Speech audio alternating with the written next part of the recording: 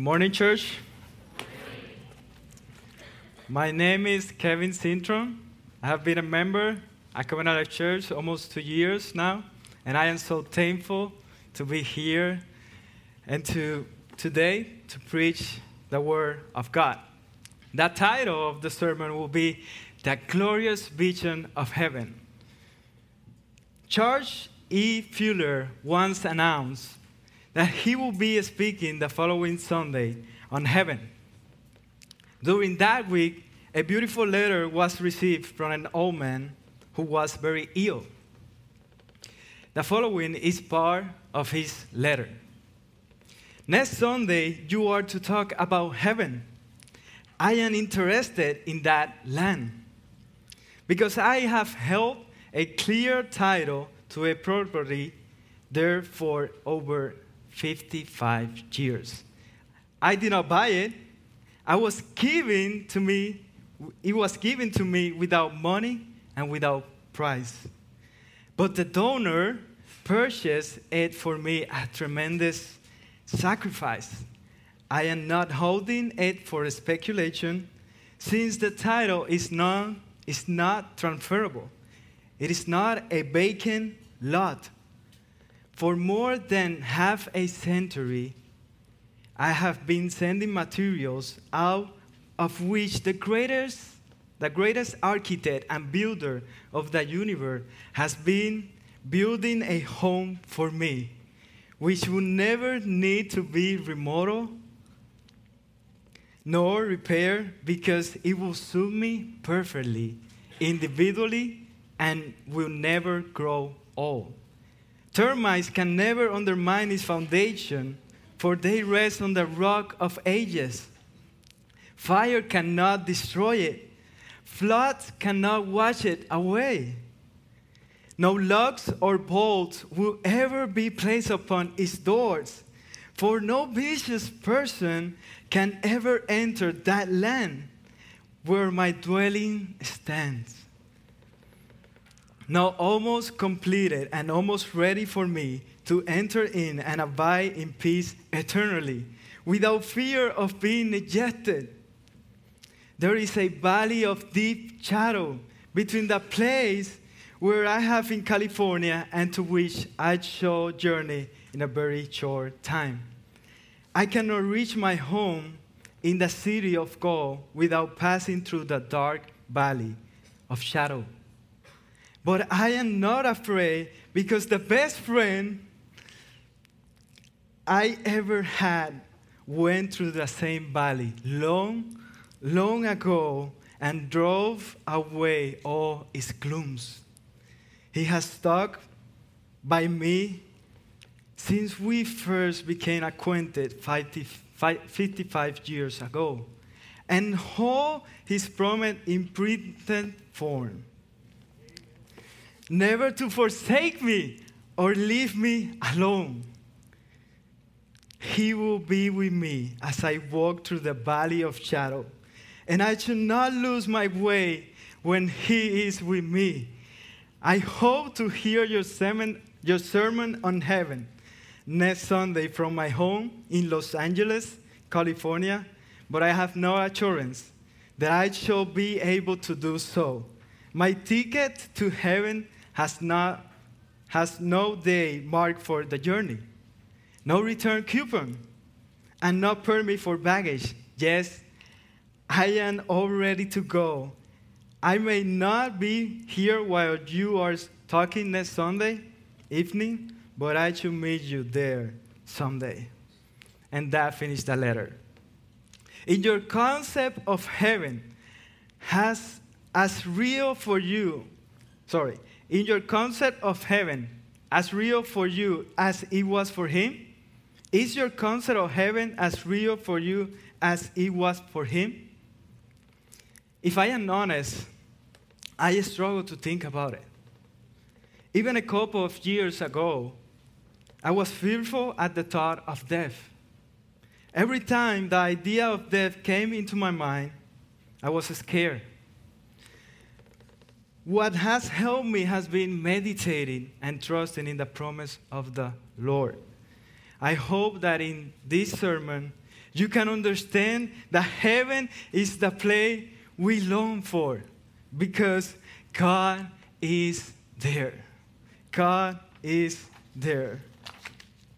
Let's pray, brethren. Oh, Father, as we come to you, teach us your word. Change us, Lord. Help us to think of the glories of heaven. That our thought, our mind, look at the dwelling that you will have with your people. Oh Lord, as we hear your word, give us the heart and the passion to obey you and to contemplate you, Lord. Help us, Lord, in this day. We pray all this in the name of Jesus. Amen. Before we get to our passage, it is important that we describe what is happening. John started describing the final vision he received from God. This is Revelation. It's the ending times. He begins by showing that there is a rejoicing in heaven because of the imminent reality of the second coming of Christ. Then he mentioned that there will be a wedding feast of the Lamb that will be celebrated. In this event, the church, the bride of Christ, will receive her reward. After this section, John goes to describe the glorious second coming of Christ as King of Kings and Lord of Lords. Those who reject God and refuse to repent will be judged on that day. Later, John continues by saying that the final judgment will come in which Satan will receive a punishment for his evilness, that all heaven and that all earth will be destroyed, and all unbelievers will be judged and thrown to the lake of fire, receiving an eternal punishment. Lastly, the apostle brings the great news that God will create a new heaven and a new earth so the holy people of God can live there all eternity with him. This is what we see in the chapter, forward to what we are talking today, Revelation 21. So how will we study Revelation 21, 1 through 4? I will explain it this way. My first point will be, look at heaven. Look at heaven. My second point will be, hear the Lord's promise. Hear the Lord's promise. And third, look at what God will do. Third, look at what God will do. Look at heaven. Then I saw a new heaven and a new earth. For the first heaven and the first earth have passed away, and the sea was no more. Imagine this view. Imagine this view. Take a look to what John wants us to see. There will be a new heaven and a new earth. This view, in order to understand it, we need to have spiritual eyes. When we are talking about new, we refer to newness in quality. As we think about this vision of new heaven and new earth, we can conclude that it is something unique, distinctive, brand new, and fresh. The Old Testament reminds us of this truth. Isaiah saw it in a vision. He said, "For behold, I create new heaven and new earth, and the former things should not be remembered or come to mind." The new heaven and new earth were foreseen by Isaiah as part of his vision of the renewed Jerusalem. It is remarkable that John's picture of the final age come to focus, but it is not what we typically think about heaven. Children, when you are hearing this word heaven, what do you picture? What do you picture? It is clouds, a bright light, an angel playing a harp. I am sure we all heard a story about people that say they have vision of heaven and saw loved ones or felt like they were in a perfect place. Yet, this vision that we are talking about today is much more reliable than any other stories. Than any other story. This vision is in the Word of God. Therefore, it is real. It is real. It is not a man idea of heaven or a distant paradise, but the reality of a new earth and a new heaven. John focused on this new heaven and new earth because that is the hope that we can find in the midst of our fallen world. Let's take you back to the beginning when all started. In the beginning, God created the heaven and the earth. Why does God create heaven and earth? God created heaven and earth to be man's permanent home. And it was good, but sin and death entered the world and transformed the earth into a place of rebellion and separation, and it became an enemy territory. As we hear this word, think about it. Brother, sister, visitor, God who is holy, who is just and loving, created us on His image. Created us on His image. But as sin entered this world through man, the fellowship and the relationship with God broke, and we were cut out of His presence. The sin of rebellion is passed on from generation to generation as a curse. All people inherit both the sin and the judgment. Our sin nature makes it impossible for anyone to earn his way back to God. But the beautiful news comes when God, in His love, provided a way of salvation.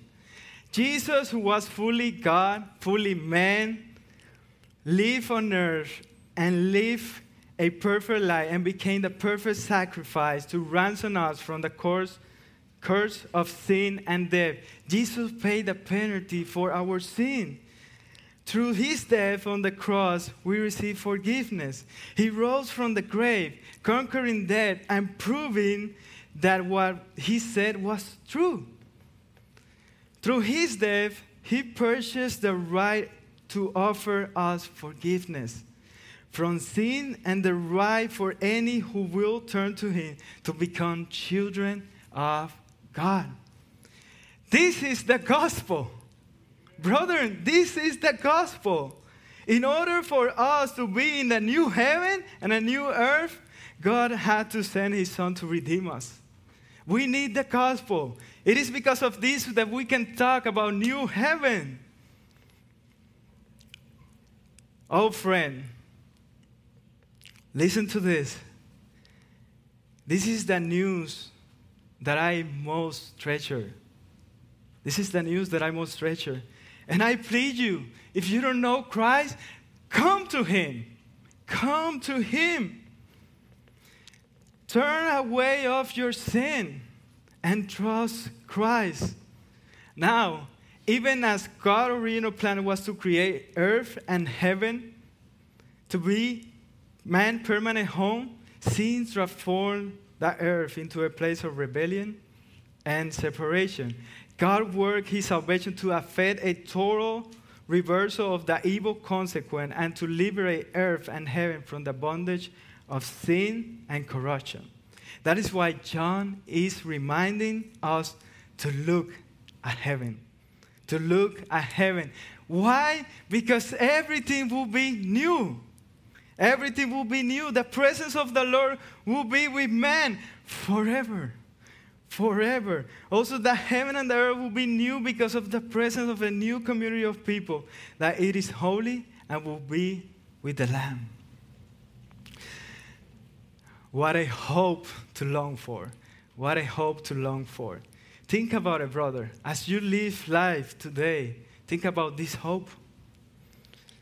Then, John goes further in his vision by saying, for the first heaven and the first earth have passed away, and the sea was no more. What does he mean by this? That the whole order of life in the world, death, mourning, crying, pain, sin, will not exist or be in the new heaven. This is why we can say as Peter that the new heaven and earth is the home of the righteousness. It's the home of the righteousness. Because there will not be any of these things when we find what we find on earth.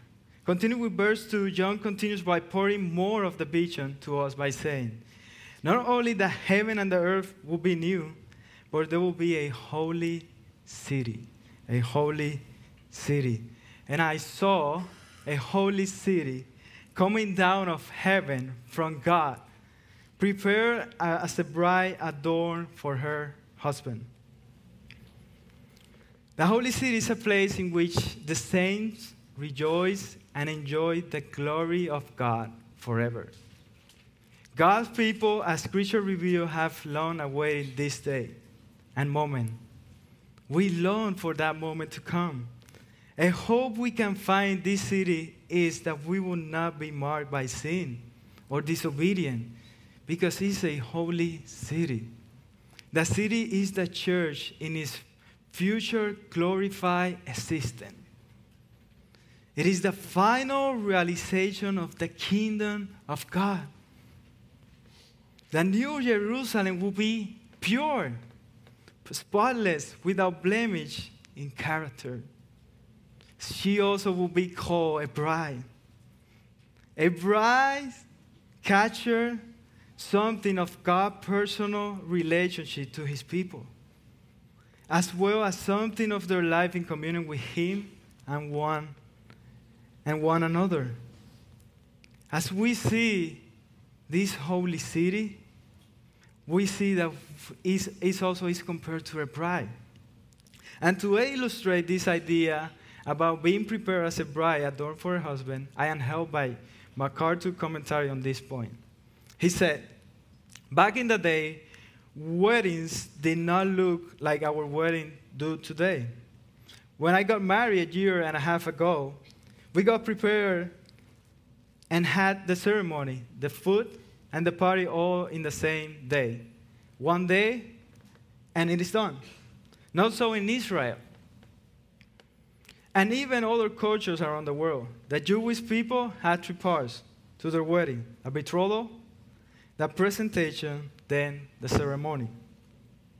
The betrothal was similar to our modern day engagement. Yet it was much more serious and binding. In their culture, after the betrothal occurred, they were considered married even though they did not live together yet. The presentation was a time of celebration and feasting, which could go on for days and will eventually leap up to the actual wedding ceremony and the consummation of their marriage. End of the quote. This holy city coming down of heaven is compared to a bride adorned for her husband. What a beautiful act will happen. The verb make ready or prepare refer to God's action on preparing a people, a redeemed people of all ages who will live forever in all eternity. So God is preparing that bride. And as you think about that bride, God is talking about us. He's talking about the church. And these have to compel you. Because what John is saying is that you will be the bride who will meet with Jesus. That is what he is saying. Assemble this picture in your mind. We will be the bride coming to Jesus. What do you think about this? How do you feel? This will come to reality. This will happen. Are you marvel about this? We are going to be with the Lord. As a bride, we will see our Savior. Oh Lord, we wait for you. Come, Lord Jesus. This will be a day of eternal joy. In summary, the image of the city represents the fellowship of God with his people in a new creation. There will be a whole new reality, a new kind of existence in which all of the negatives of the first heaven and earth will be removed. All that discoloration by sin will be gone. Now that we know all of this, how does it look to live life looking at heaven?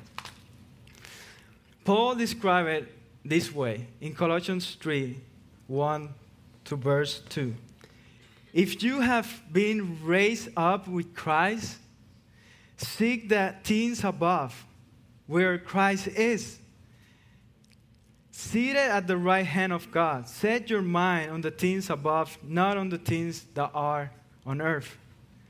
As the day approaches, set your mind on the things of heaven. And start with a thought each morning about God. Think about the joy we will have in heaven when we meet Jesus.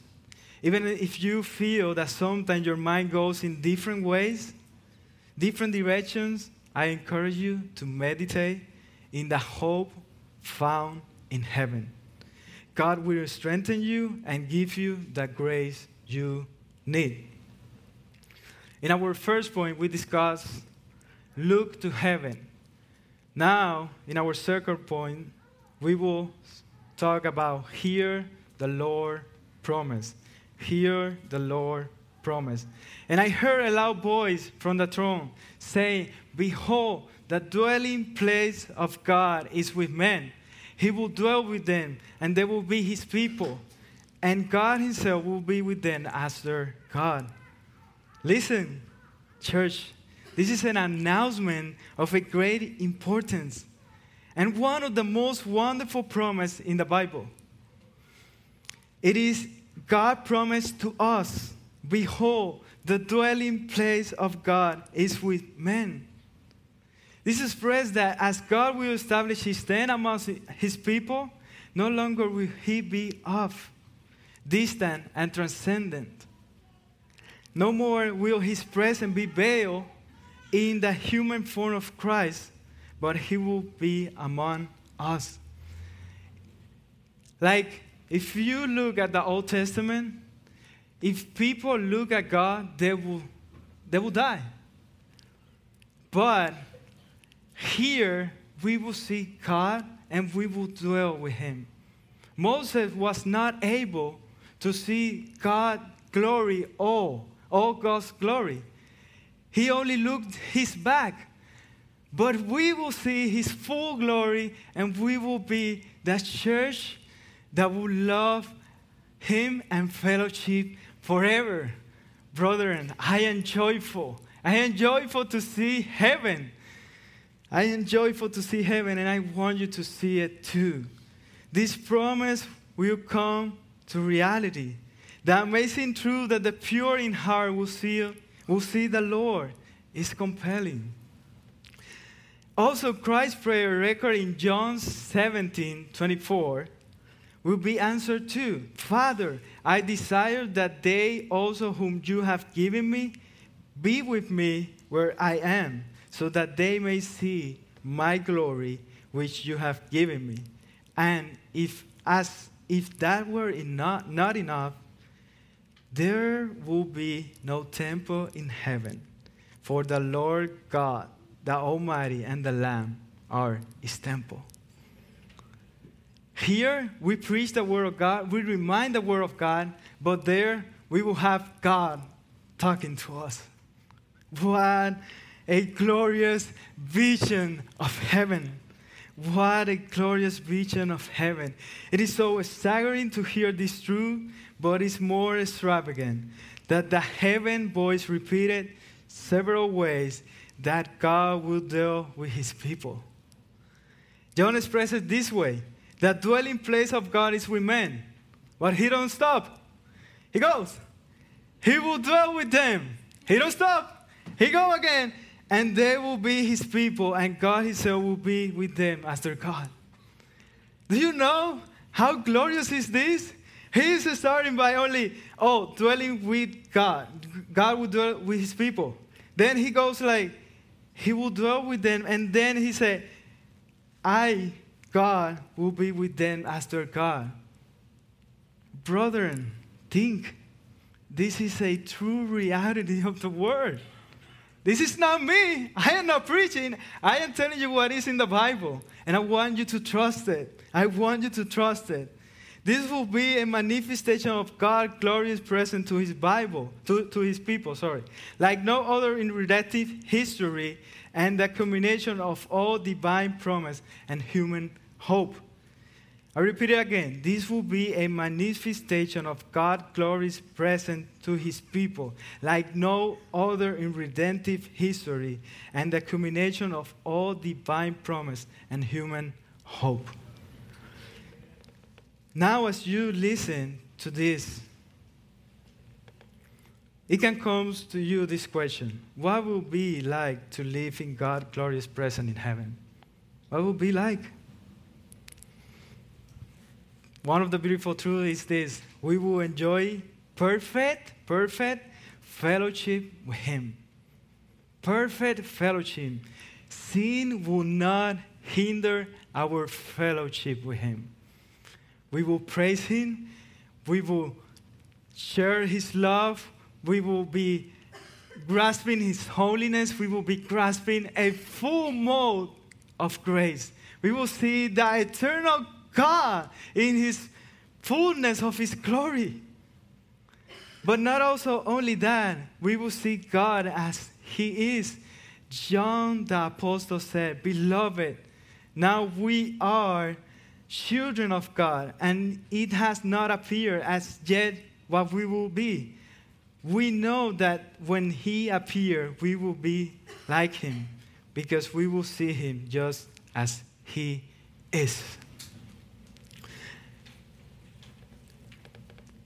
Also, what is to be in glorious presence in heaven? Glorious presence in heaven. We will worship God. We will worship God. And this is so important, brethren, because God is the creator of all.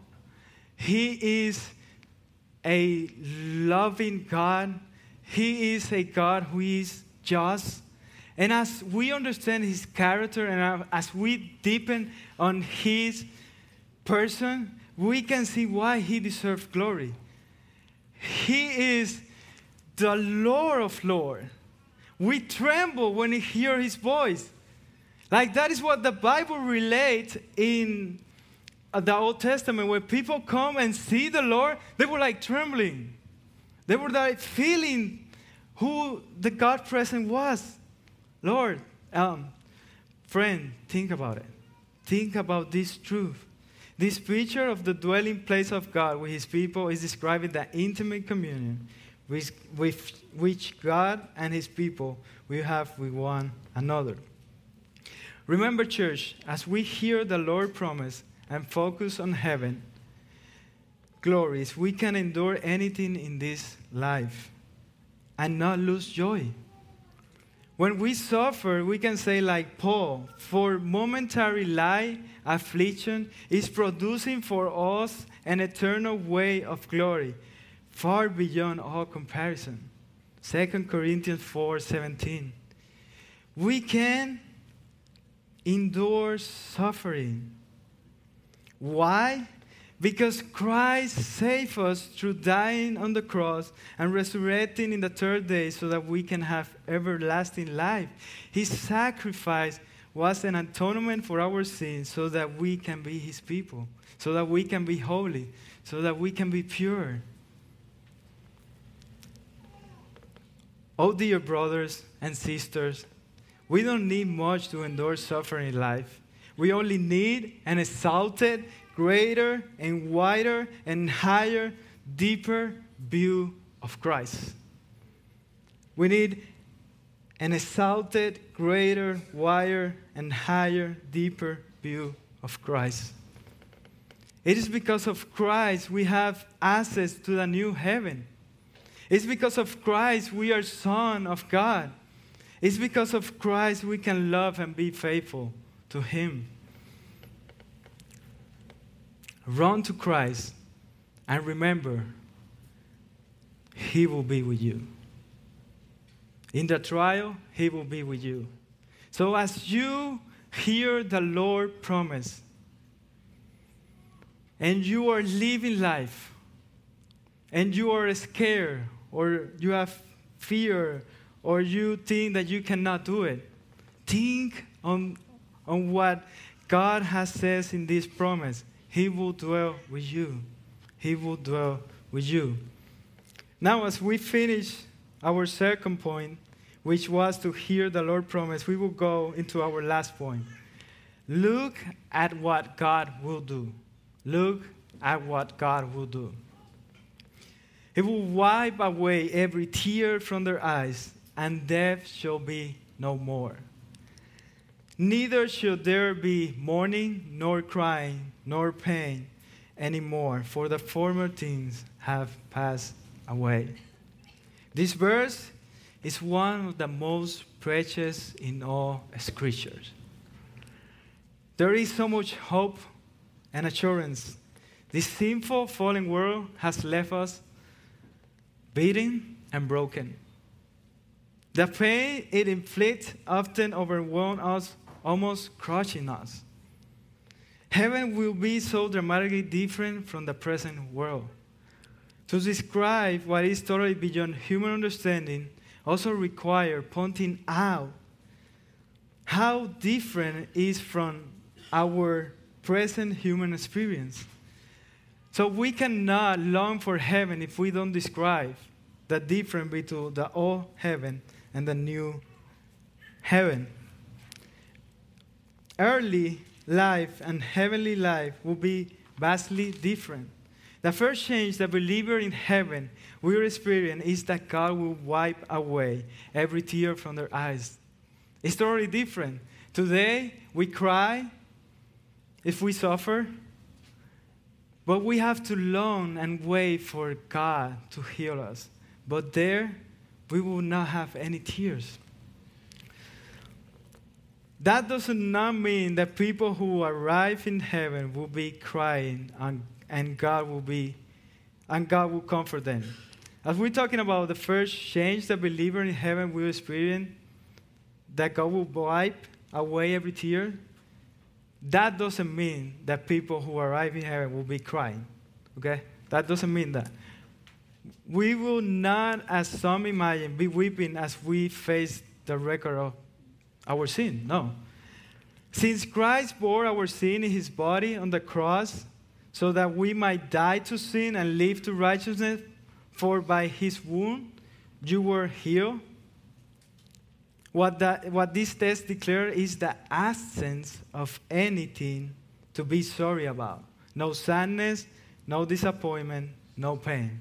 So what this verse is saying, we will not experience sadness, we will not experience disappointment, we will not experience pain. The tears that we have here on earth has come from sin's distortion. They are produced by death or mourning for the death, by crying or pain. Now God has defeated the enemy and liberated His people and His creation, and that is what we will look now. Another dramatic difference from the present world will be that heaven there will no longer be any death. The great curse of human existence will not be more. Death, as Paul promised, is swallowed up in His victory. Both Satan, who had the power of death, and death itself will have been cast into the lake of fire. And do you know why is this? Because of Christ. Because of Christ. I love this quote, and I want you to meditate on it. Adrian Roger used to say, death is only a comma to a Christian, not a period. When I was dating my now wife, a couple of years ago, we had a conversation about death. It came to the question of, do you want to die? At that moment, I resolutely said, no. Of course, I don't want to die.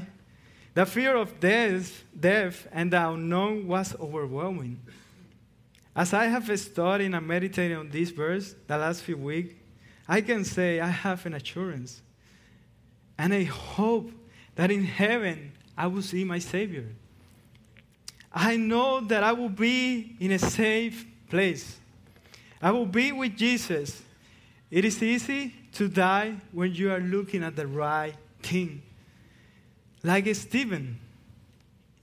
We get God in heaven, and I want that.